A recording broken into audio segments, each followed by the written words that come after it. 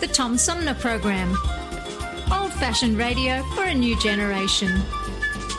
Oh, it's always a pleasure to be with you, Tom. You know that. Yay, Tom! I love it in Flint. You're very astute, Tom. Not an easy question. I'll debate Andy Dillon on your show. Well, that's a very good question. Hello, darling. This is Elvira, Mistress of the Dark, with Tom Sumner.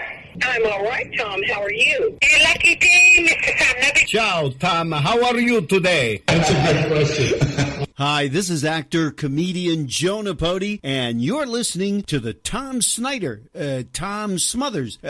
I'm sorry, what's his name? Oh, Sumner. The Tom Sumner Program. Good morning, Tom. How you doing? Hey, at least I got the Tom part right. The Tom Sumner Program. Old-fashioned radio for a new generation. A social distancing tip. While the CDC urges you to avoid close contact, like hugging or shaking hands, there are other non-physical ways to say hello. Wave, wink, use sign language, salute, smile, give the peace sign, throw up an air high five, do jazz hands. Remember, stay a minimum of 6 feet or 2 arms length away from others, and stay home if you can. For more info, visit coronavirus.gov. Let's all do our part, because we're all #AloneTogether.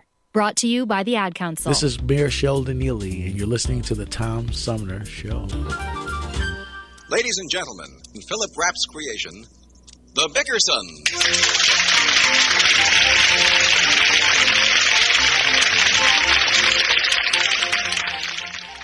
What's the matter? All right. Blanche. I'm putting a ribbon in my hair. Where are you going? I'm not going anywhere. I just thought I'd like to look nice this morning. Why? I knew you'd forget. You don't even know what day this is. I do too. It's rent day. It is not. Today happens to be our wedding anniversary. Well, I knew it was a sad occasion of some kind.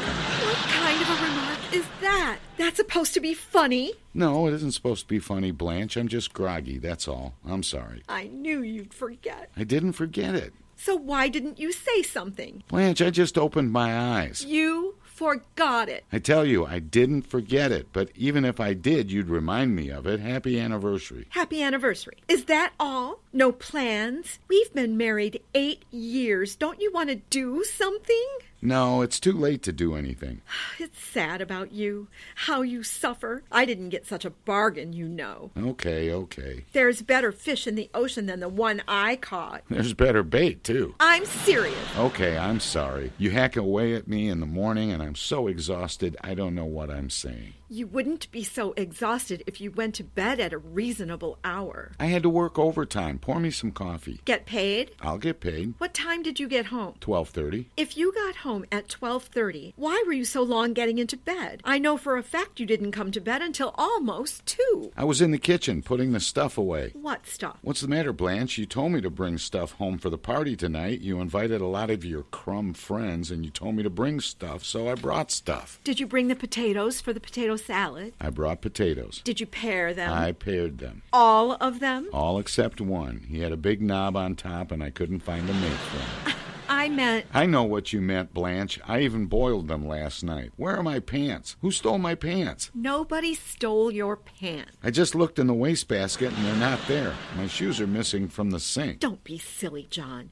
Your pants are on a hanger in the closet, and your shoes are in the shoe rack. How'd they get there? I put them there. Well, I wish you'd quit throwing my things around like that.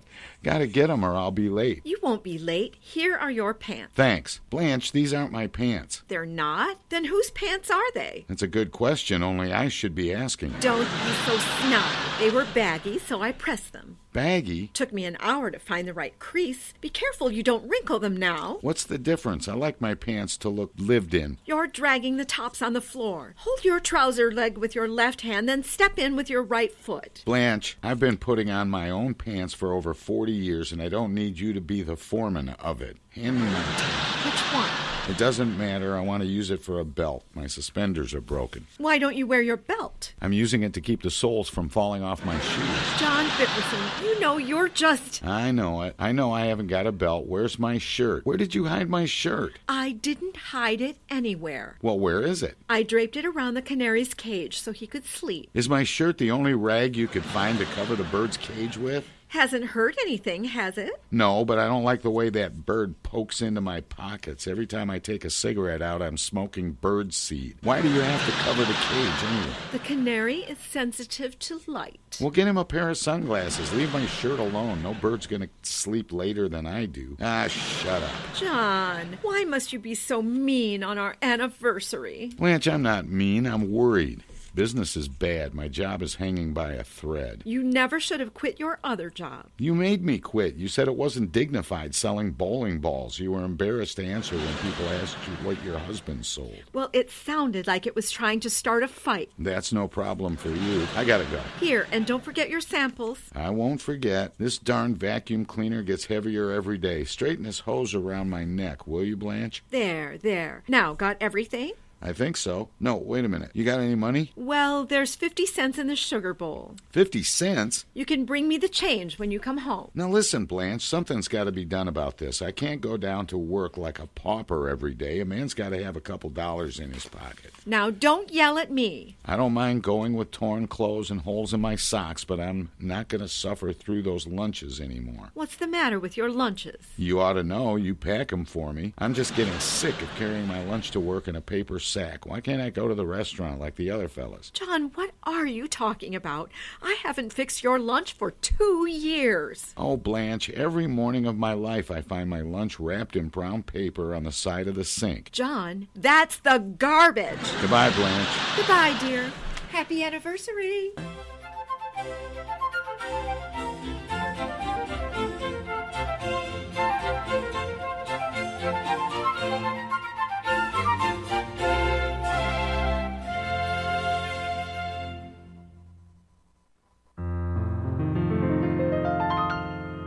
Now, when a virus comes along that's spreading like a plague, and POTUS and his lackeys have been nothing if not vague, well then you've got to trust the CDC and listen well, unless you want to bid our free society farewell.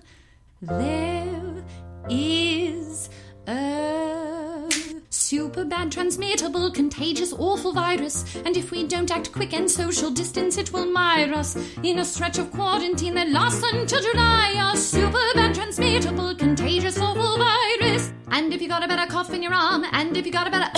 Now, back in 1918, influenza had its run, but half the docs were busy overseas with World War I. Today we have mass media and scientists to say, if you don't want this virus, well then stay 6 feet away.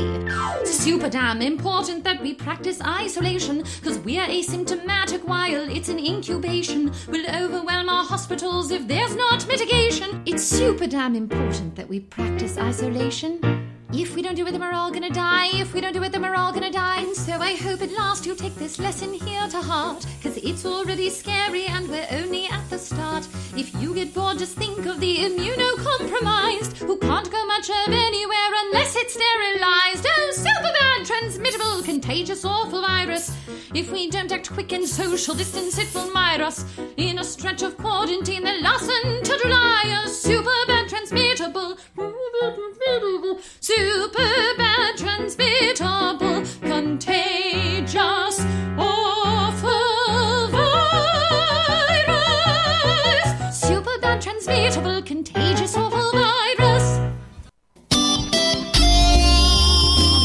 Old-fashioned radio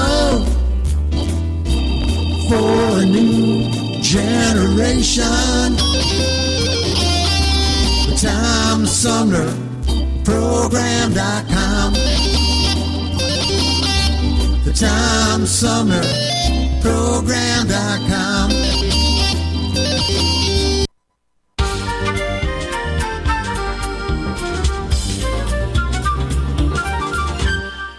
And welcome back, everybody. My guest this hour is the #1 New York Times best-selling author, known for her dark and intense stories with action-packed plots like the Young Elites trilogy, Batman, Nightwalker, and the Warcross series. She has a new book called Sky Hunter, and we're going to talk with author Marie Lu about that and much, much more. Marie, good morning and welcome to the show. Hi, good morning, Tom. Thanks for having me. First thing I'm dying to ask is your new book, Sky Hunter, the first in a new series? Yes, it's the first in a duology, actually. So there will be another one coming up. Oh, interesting. Yeah. And was that the plan from the beginning, or did you get to the end of the book and go, but wait, there's more? It wasn't planned from the beginning, which is rare for me. I don't usually know how many books it's going to be, but this one I knew. Now, the fact that you were born in 1984, you've joked that because that was the year that the George Orwell novel came out, or was about, 1984, the name of the book, describing a very dystopian world, that you were somehow destined to write dystopian fiction. Any truth to that, or where did you get the push or the desire to write in that genre? Right, yeah, it's kind of weird. It's a weird coincidence. I think I've always been interested in political systems and society, and the fact that we all live in some semblance of dystopia. Some years more than others, and this inspires a lot of the worlds that I create. I feel like science fiction and fantasy are so ripe for highlighting some aspect of society that is wrong and exaggerating it in fiction in order to bring awareness to what's happening. And I've always loved reading science fiction and fantasy for that aspect. So it's just something that I've always thought about.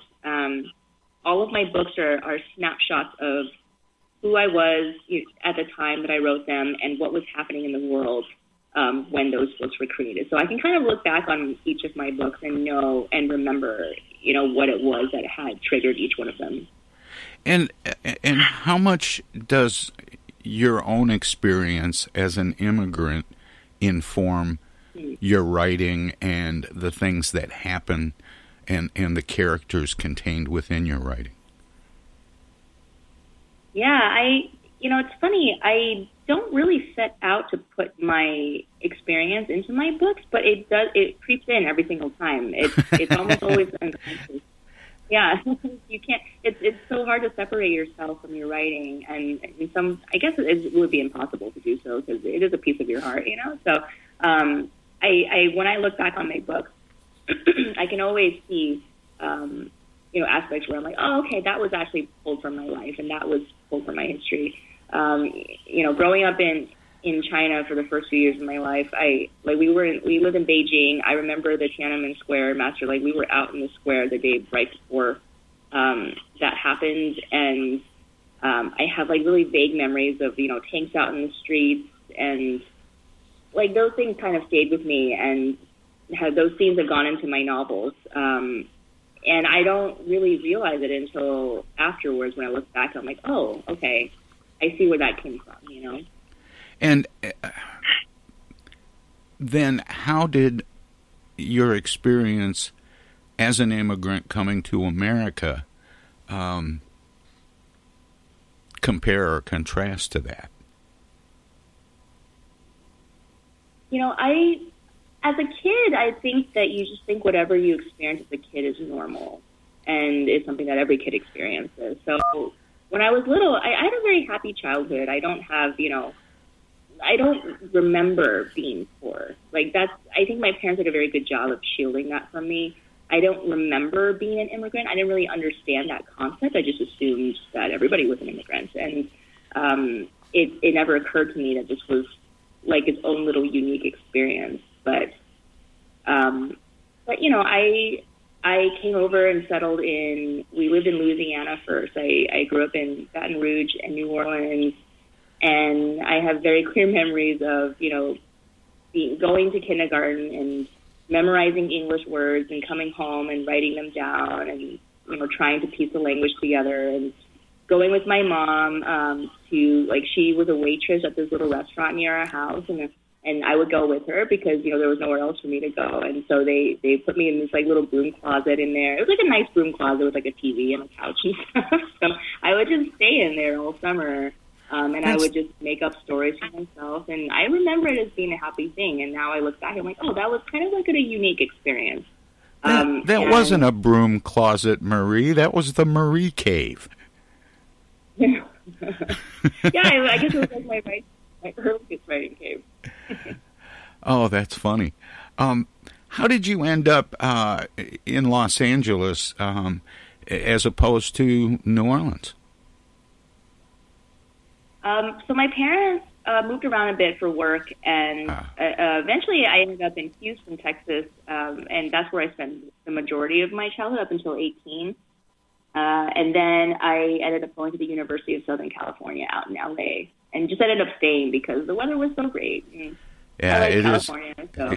It is intoxicating. I lived out there for a year, and I can certainly understand the appeal. More with New York Times bestselling author Marie Lu about her book Sky Hunter and more. Straight ahead. Hello, darling. This is Elvira, Mistress of the Dark, with Tom Sumner. I'm Julie Lopez with Crime Stoppers. Have you ever wondered what to do if you have information about a crime or the whereabouts of a felony fugitive and you want the police to know but you need to remain anonymous? Well, here's what you can do. You can go to p3tips.com or download the mobile app. You can go to Crime Stoppers of Flint and Genesee County's Facebook page and click on the Leave an Anonymous Tip tab, or you can call 1-800-422-JAIL. All methods are anonymous, and if your help leads to a felony arrest, you may be eligible for a cash reward. Remember, your voice matters.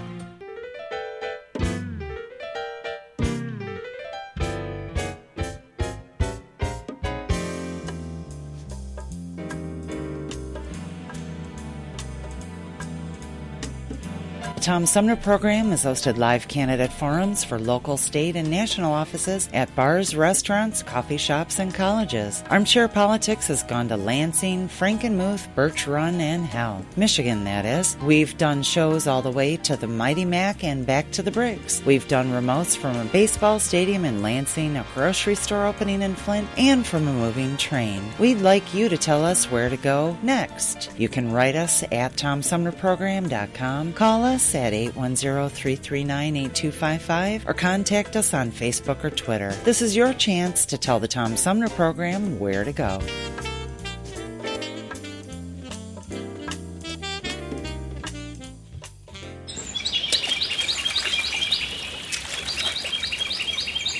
Imagine a journey down a picturesque river. Imagine your Flint River, 142 miles of recreation, natural beauty, and precious resources.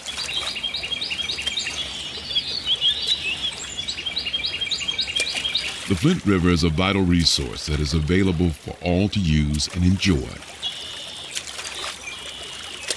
The river and its ecosystem provide unlimited recreational opportunities and natural beauty while supporting wildlife in a vibrant landscape. We all have a responsibility to protect and preserve this precious resource. Learn more at flintriver.org or call the Flint River Watershed Coalition at 810-767-6490. The Centers for Disease Control and Prevention is working to help keep you and your community safe from the threat of novel or new coronavirus. If you have traveled to a country with a widespread outbreak of COVID-19, CDC recommends you stay home and check your health for 14 days after returning to the United States. Take your temperature with a thermometer 2 times a day. Watch for symptoms like fever, cough, and trouble breathing. And if you feel sick or have symptoms, call ahead before you go to a doctor's office or emergency room. Tell the doctor about your recent travel and your symptoms, and avoid contact with others. For more information, visit cdc.gov. How do you do, ladies and gentlemen? This is Bob Hope back once again to tell you it's better to have Pepsodent flowing over your teeth now than to have water running under your bridge later. Have you lost your job and your healthcare coverage due to COVID-19? You're not alone, and Genesee Health Plan can help. I called and they provided healthcare enrollment over the phone with Medicaid, healthcare.gov, and Genesee Health Plan. They made sure I had access to doctor visits, my prescriptions, and more. Getting healthcare coverage can be confusing. You don't have to do it alone. Get help with GHP. Call 844-232-7740 or go to GeneseeHealthPlan.org. We're in this together, and together we'll get through it. The Tom Sumner Program.com. Hello, this is State Senator Jim Ananich, and you're listening to the Tom Sumner Program. More with New York Times bestselling author Marie Lu about her book Sky Hunter and more straight ahead. But let me ask you this: you said you weren't really conscious, especially as a young child, that you were an immigrant. Yet one of the characters in Sky Hunter is an immigrant and is fighting for, as it's been described, fighting for a country that doesn't have their back. Yeah.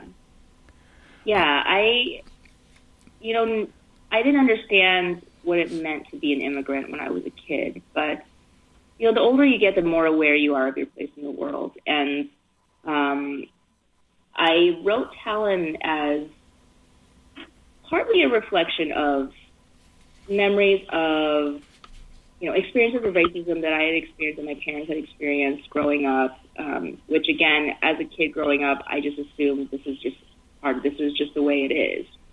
And it didn't occur to me until later in life that, no, this is not the way things should be. And that actually my experience is felt by many, many Americans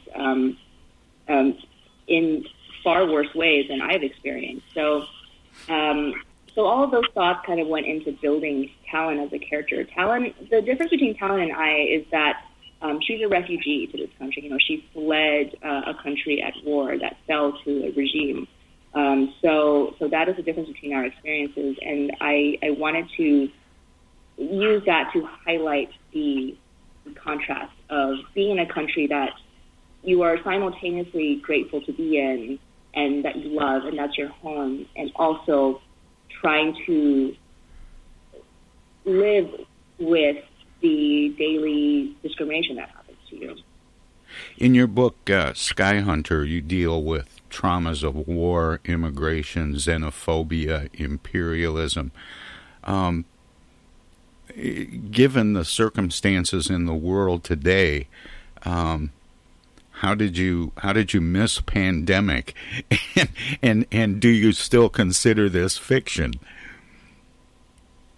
No,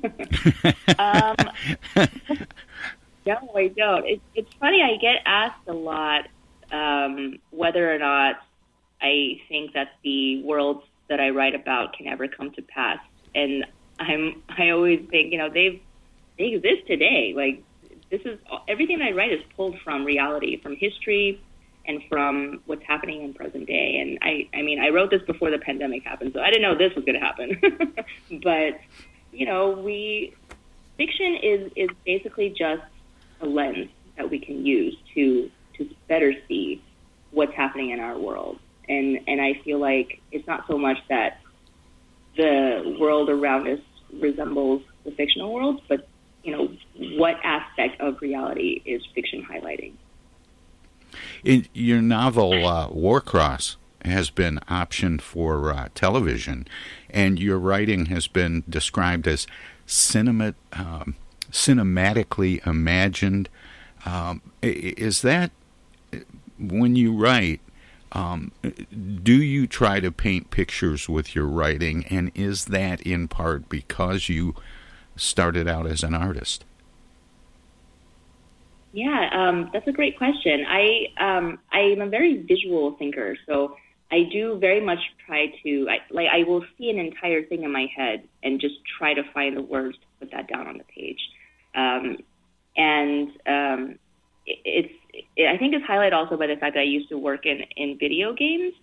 So I very much see, almost like 3D maps in environments in my head. And especially for Warcross, which was literally about a game, I see that world as a game. and then try to interpret it into words. So, yeah, it's very much how my brain works. Hey, and speaking of maps, did you draw the map in the front of the book of the Carenza Federation? I did not know that there's an amazing artist who did that map. I don't have those types of skills. Well, I just wondered, because when I read you were an artist, I thought maybe, and I looked in the book for them, thinking that you might have done an illustration or two. Have you ever done that? I've never drawn a map before. I think map drawing is kind of its own beast. So I've never tried. It looks really intimidating. But have you thought about doing some illustrations along with the things that you write? I've thought about it. I don't know if I have the same level of. I mean, I don't think I'm good enough to do a fully illustrated book of any kind, and also I don't feel like I'm great at revising art in the way that art needs to be revised for a book. I love revising writing. All of the good stuff in my books happens in revisions, but I just once I do a sketch, I'm I'm done with this. I don't want to touch this anymore. How is it? How are you able to create a dark, dystopian, futuristic world, and make it darker than what a lot of young people today might, as you did when you were little, think this is the way things are? Mm-hmm. Yeah, I don't. Is that getting harder to do? It is getting harder to say that it's fiction, for sure. I don't really set out to make my stories dark so much as I'm just kind of trying to illuminate things that haunt me, things that keep me up at night. And I think that for a lot of young people today, I think they are drawn to dystopia because they see elements of their reality in it. And I think young people today are very, very aware of what's going on in the world, far more so even than I think that my generation, the older generations are. They are very aware, and you can see it in the way that they mobilize. And I find that incredibly inspirational. You see young people out there in the streets. They are marching for what they believe in. They are marching for their rights. And on one hand, it's kind of heartbreaking because young people shouldn't have to have this kind of weight on their shoulders. They should be able to just grow up, and worry about things like prom or grades, but in fact, they're worried about climate change, they're worried about their world, they're worried about gun control, all these things that are weighing on them. And I think that, my job as a writer is to try to find some way to both acknowledge that this is their reality and not sugarcoat what's happening, but also at the same time say, in fiction, because I have full control in fiction, to say, it is possible for you to win. It is possible for there to be a good ending, even in a dark world. And the good ending is that young people are going to save us. And they shouldn't have to save us, but this is something that they are fully capable of doing. And I feel like the young generation of today has demonstrated that they are ready for what's coming for them, even though we as older generations should have been there to protect them from it. But like characters in your books, isn't that in some way, don't you think that that's their version, and I'm talking about contemporary young people, their version of coming of age? Oh, absolutely. Yeah, it's very much a mirror of growing up in a dark world. And I've always been drawn to writing about that age because so much is happening at that age. You are becoming who you will be as an adult, figuring out the world around you, along with the complexities of finding first love and understanding your body and understanding your growing mind and understanding your own independence. And I want to write characters that can reflect both aspects of that, of both the dealing with the outside world around them, as well as all of these thousands of tiny little things that are happening in their own personal lives, like, why do I have all these feelings all of a sudden? And why do I have a crush on that person? And, oh, my God, they touched my hand. Like, all these little things about growing up are just as important as these big overarching ideas that are surrounding them. It's interesting that you started out as an artist and now you're writing. They say a picture tells, can tell 1,000 words, or a picture is worth 1,000 words. What was it that made you decide to write the 1,000 words?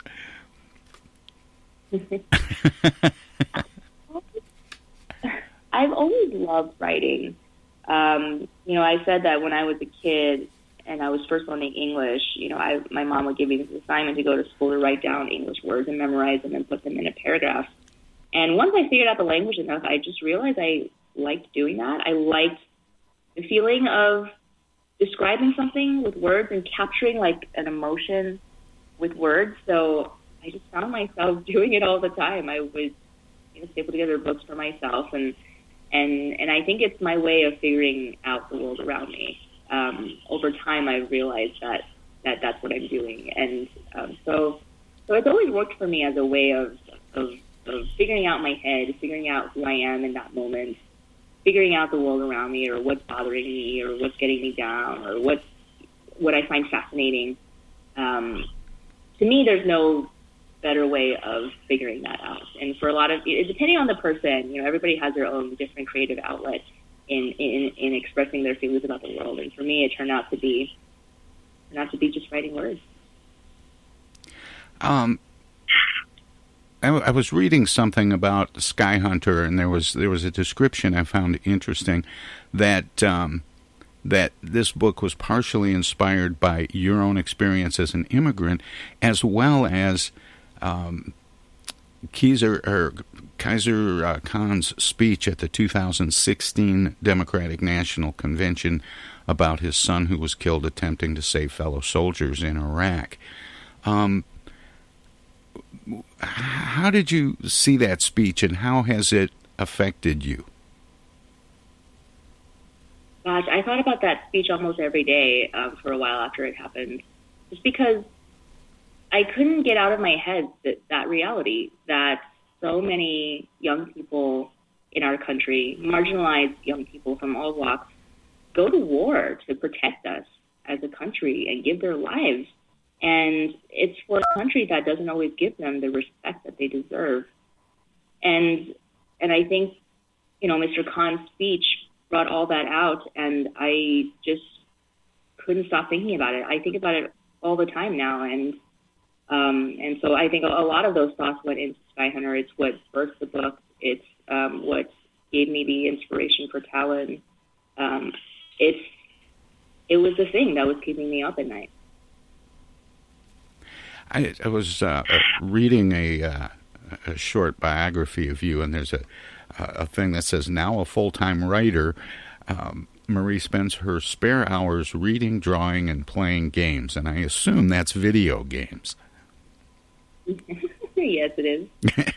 But what are you reading? What am I reading? These days, I'm reading like a mix of YA always, and adult fiction and nonfiction lately. I just read this really great nonfiction that was recommended to me by a friend called Fallen Glory, The Lives and Deaths of History's Greatest Buildings, which I highly recommend. It's a collection of narratively written nonfiction about all these grand things that have existed in our history, like Babylon, or mighty ancient civilizations, and the Tower of Babel, the myth of the Tower of Babel, all of these things that people thought were going to be immortal, like the Library of Alexandria, and then just disappeared in the sands of time. And it's just the most fascinating read, and very introspective, very thoughtful. I really loved it. And then another recent book I finished that I loved was The Vanishing Half by Britt Bennett. which is just absolutely stunning. And gosh, yeah, I'm always reading something or other. I feel like with the pandemic happening, I've been reading an audiobook a little bit more than usual. Is it important when you talk about the world that we're living in and the worlds that you create in your writing, is it important to have a sense of humor? It is, and it's funny that you mentioned that because I went into Sky Hunter writing it as a kind of a story of anger. Like, it is a story inspired by a lot of frustration and anger, but I ended up wanting to write the story for the moments of light in it, and the moments of light that saved me in this book were Talon's found family, the crew that she fights alongside. They're a band of people that I love writing about. They are sweet to each other and kind and supportive. They are good friends. They have each other's backs. And that was the piece of the story that made it all worth it for me. That even in the worst experiences, you have good friends. You have, someone you can count on, someone you can lean on. And those people are just worth everything in your life. So I love those moments. I love writing the banter between them. I love, playing with their friendships and messing with them, and they tease each other, they taunt each other, and are good to each other, and I love that about writing this book. Now, obviously, part 2 is in the works, or maybe you've got it done already. I've gotten the first draft of it done, so it's in a very bad shape right now, but it'll hopefully get there in revision. Starting the long, arduous process to publishing. You mentioned that this book, Sky Hunter, was written before the pandemic happened. Is this kind of a strange time to be releasing a book? It's a super strange time to release a book. And I feel like I'm a little bit luckier just because it's happening a little bit later in the pandemic when, we've all, the industry has started to figure out ways of marketing and, promotion that can work in a pandemic. But early on, it was just like, oh my God, what are we going to do? Nobody knew how to handle it. This is unprecedented, So, it's a weird time. It's a weird time to be writing something that's dystopian. It's a weird time to it's a weird time to try to be creative. What for a lot of people that I've talked to that are writers, full-time writers especially, that have been through publishing many times and have been out, and met people and, done signings and all of the things that go along with promoting a successful book. Are you somebody who really embraces that interaction with people and with readers? Oh yeah, being a writer is such a weird job because half the time you're absolutely alone in your writing cave and just writing without talking to people. And the other half of the time you're 100% on the go and talking to people from morning to night. And I kind of love it. I love the ability to be able to talk to readers after I've finished a book and just be like, how did you like it? Did you like it? And being able to hear readers give me their reactions, it's what makes the whole thing worth it. I love being able to share stories with people. It's a huge honor to do so, and to be able to see that in person, to interact with the people that I'm trying to reach out to. It never gets old. I'm not sure exactly how I want to set this up, but when you write, are you very disciplined? Do you write to a schedule, or do you binge write? Do you go off to the broom closet and come back weeks later with a book?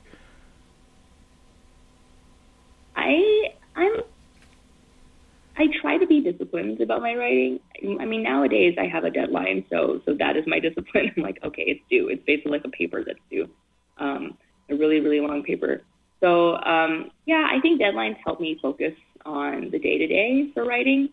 I have a 19-month-old at home now, and that has really helped with my discipline. Like, my days are super structured now. Like, I know exactly how much time I have to do something, and it's made me more efficient, if not more productive. I think I get the same amount of writing but in like a less amount of time. Interesting. Marie, I always give guests an opportunity to let listeners know where they can find out more about you and about your writing, past, present, and future. Do you have a website? Yes, it's marielou.com. And I'm also on Twitter as Marie_Lou and Instagram as Marie Lou the Writer. I'm pretty active on those two social media platforms. Marie, what do you hope people, especially young people that read your books, like this new one, Sky Hunter, Warcross, the other books in like the Legend series and the Young Elites trilogy, what do you hope they get out of it? Is it entertainment and engagement, or are there morals to your stories? I absolutely hope they get entertainment out of it. At the end of the day, that is my only goal, is to entertain people. I hope that with everything happening around them, I hope that they are able to kind of just dive into one of my books and escape not so much darkness, because my books are dark, but be able to be immersed, people overcoming those, overcoming that darkness in my book, and I hope that gives them a sense of satisfaction and relief when they're reading the book. So a sense of immersion. Yeah. Well, I wish you all the luck. Once the sequel to Sky Hunter, is it going to be named Sky Hunter 2 or? I don't know yet. We're playing around with names right now, actually. So we'll see what we land on. Sky Hunter: The Next Generation or something. But what comes next? Where do your ideas for writing come from? And have you already made some notes on future projects? Yeah, for sure. I always have like a secret project that's happening on the side, and it's always my little carrot on the stick for when I'm struggling through the first draft. I'm like, okay, I just finished this book, I can work on that next book. So I've got a couple of other ideas in the works, and they all kind of depend on my mood or what's caught my interest in the moment. And right now I'm working on a project that is just fun for me. I think that's my mood right now. I just want to write something that's fun. So I can't say too much about it, but it's giving me a lot of joy, and I hope that when people read it, they'll also have a lot of fun with it. It's much more lighthearted than what I'm working on right now with Sky Hunter. Well, Marie, I wish you all the luck with that, as is true with what becomes of Warcross and, of course, your new book, Sky Hunter. And thank you so much. It's been really fun talking with you. Thanks for spending this time with me this morning. Well, thank you so much, Tom. This was a great chat. I had so much fun with you. Thank you. All right. You take care. You too. Bye-bye. Bye. That's author, actually New York, #1 New York Times best-selling author, Marie Lou, talking about her new book, Sky Hunter. We'll be back with more of the Tom Sumner Program.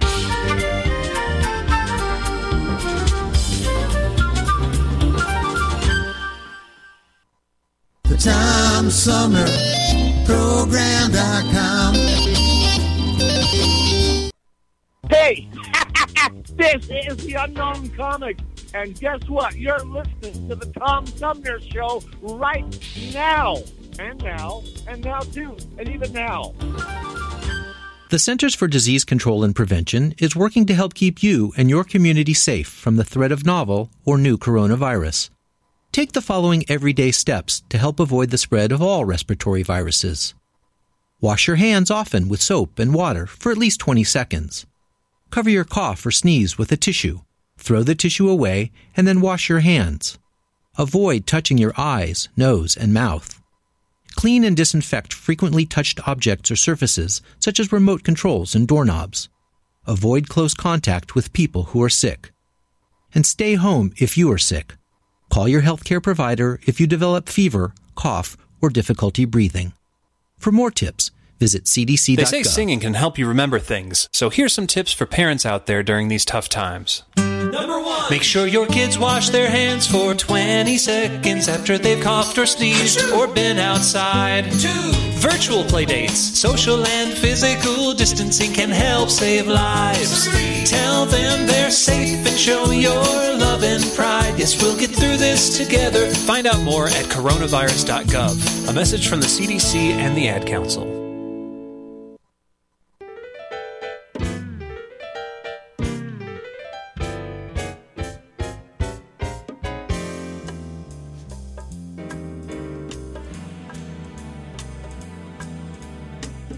The Tom Sumner Program is hosted live candidate forums for local, state, and national offices at bars, restaurants, coffee shops, and colleges. Armchair Politics has gone to Lansing, Frankenmuth, Birch Run, and hell, Michigan, that is. We've done shows all the way to the Mighty Mac and back to the Briggs. We've done remotes from a baseball stadium in Lansing, a grocery store opening in Flint, and from a moving train. We'd like you to tell us where to go next. You can write us at TomSumnerProgram.com, call us at 810-339-8255, or contact us on Facebook or Twitter. This is your chance to tell the Tom Sumner Program where to go.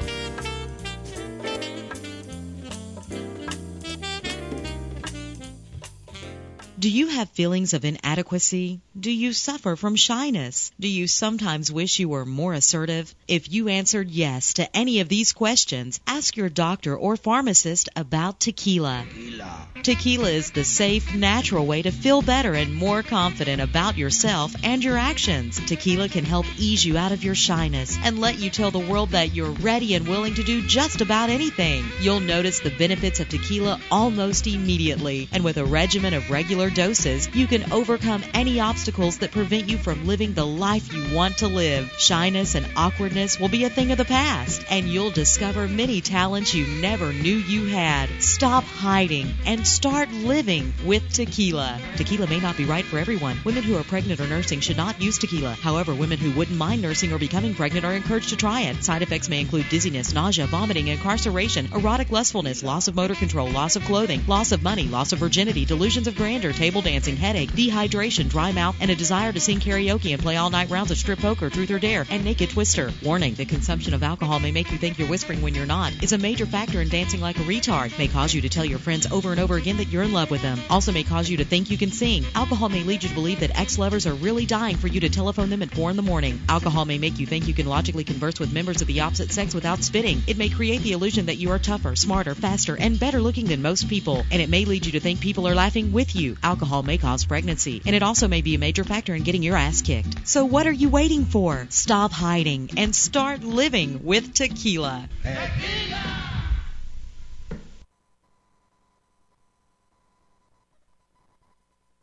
I get the uneasy feeling Rod Serling is behind one of those doors. Rod Serling. Rod Serling. What's this, the Twilight Zone? Where is everybody? I would have been headed for the Twilight Zone. Twilight Zone? If I go any lower, I'll be in the Twilight Zone. All right. Oh, but Jethro's right at home in the Twilight Zone. I'm in the Twilight Zone. Now, having made this little jaunt into the Twilight Zone, I got a feeling something strange is about to happen in the Twilight Zone. Hi, this is Ann Serling, and you're listening to the Tom Sumner Program.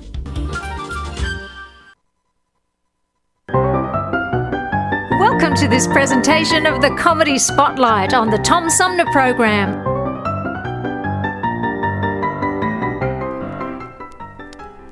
There's a fellow by the name of Noah, built an ark. Everybody knows he built an ark. You say, what did Noah do? You say, well, he built an ark. But very few people know about the conversation that went on between the Lord and Noah. You see, Noah was in his rec room sawing away. He was making a few things for the home there. He was a good carpenter. Ruba, Ruba, Ruba, Ruba.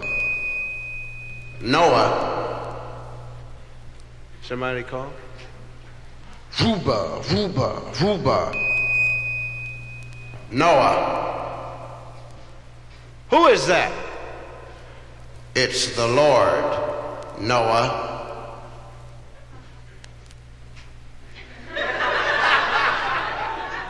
Right.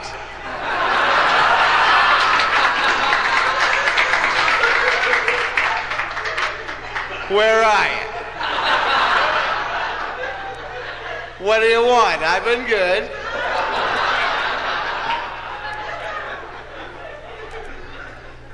I want you to build an ark.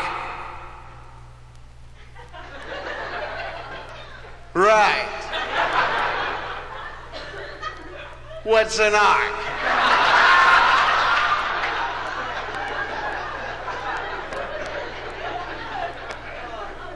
Get some wood, build it 300 cubits by 80 cubits by 40 cubits.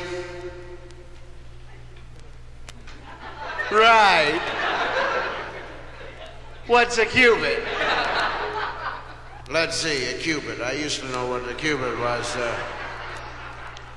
Well, don't worry about that, Noah. When you get that done, go out into the world, collect all of the animals in the world by twos, male and female, and put them into the ark. Right. Who is this really?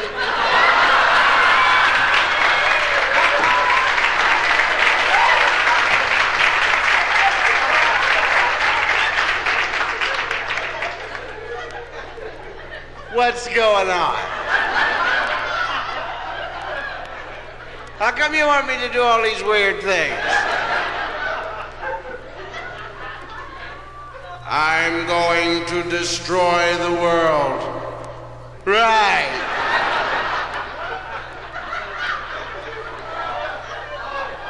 Am I on candid camera?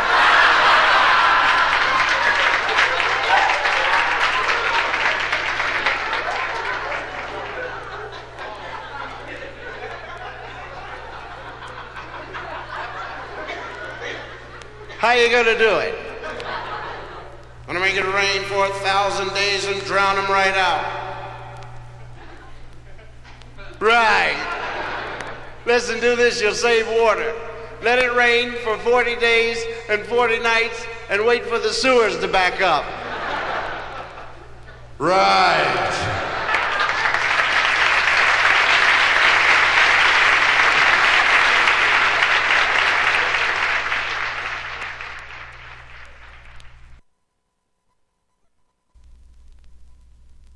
I'm just wondering, what would be the effect of an ark on the average neighbor? Now, here's a guy going to work 7 o'clock in the morning, Noah's next door neighbor, and he sees the ark.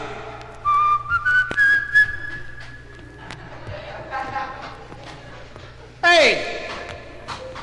Yo, up there! What do you want?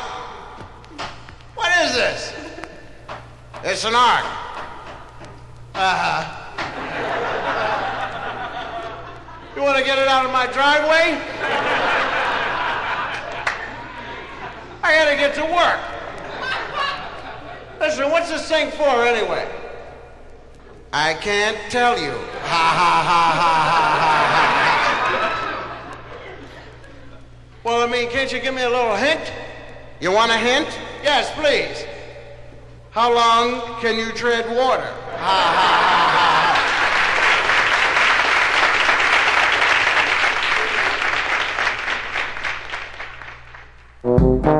This was another comedy spotlight on the Tom Sumner Program.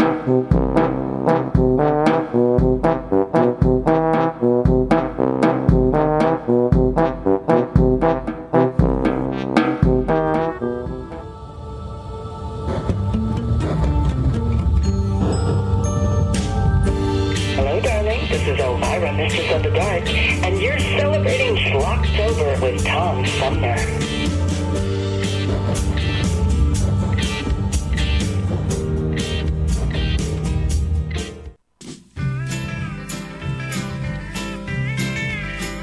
I keep a close watch on this heart of mine. I keep my eyes wide open all the time. I keep the ends out for the tie that binds. Because you're mine, I walk the line. I find it very, very easy to be true. I find myself alone when each day is through. Yes, I'll admit that I'm a fool for you. Because you're mine, I walk the line. As sure as night is dark and day is light, I keep you on my mind both day and night. And happiness I've known proves that it's right. Because you're mine, I walk the line.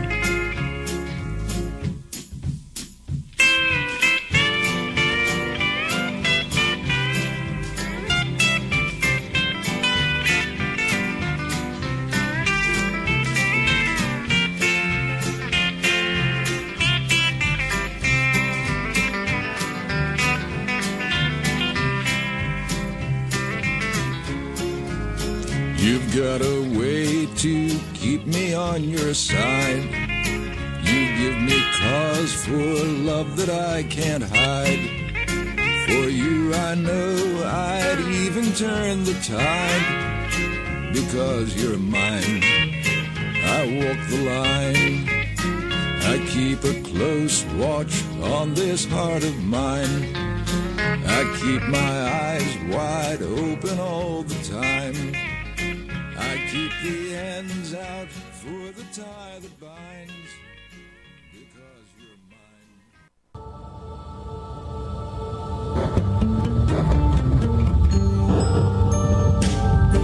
Hello, darling. This is Elvira, Mistress of the Dark, and you're celebrating Schlocktober with Tom Sumner.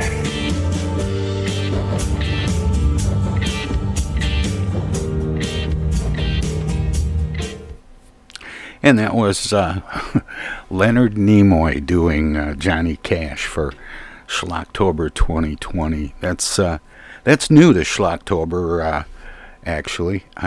Came across another one from Leonard Nimoy. We have William Shatner will come up again. I found some new stuff from William Shatner that's kind of fun. We started out, I think, with William Shatner doing I Will Survive.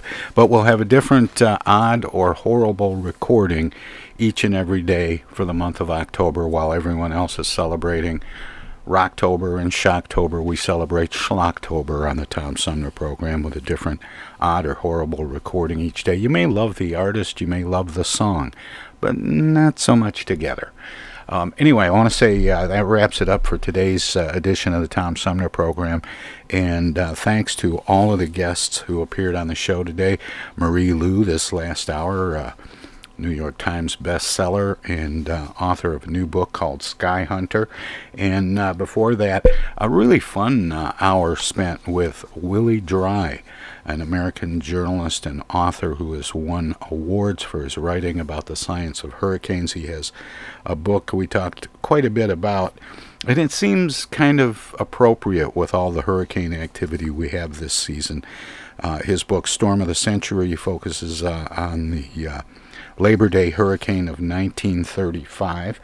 And then before that, we had a very interesting conversation about a new MS treatment with Dr. Robert Shin and someone who actually has MS. Carrie joined us for that conversation in the first hour of our 3-hour tour today.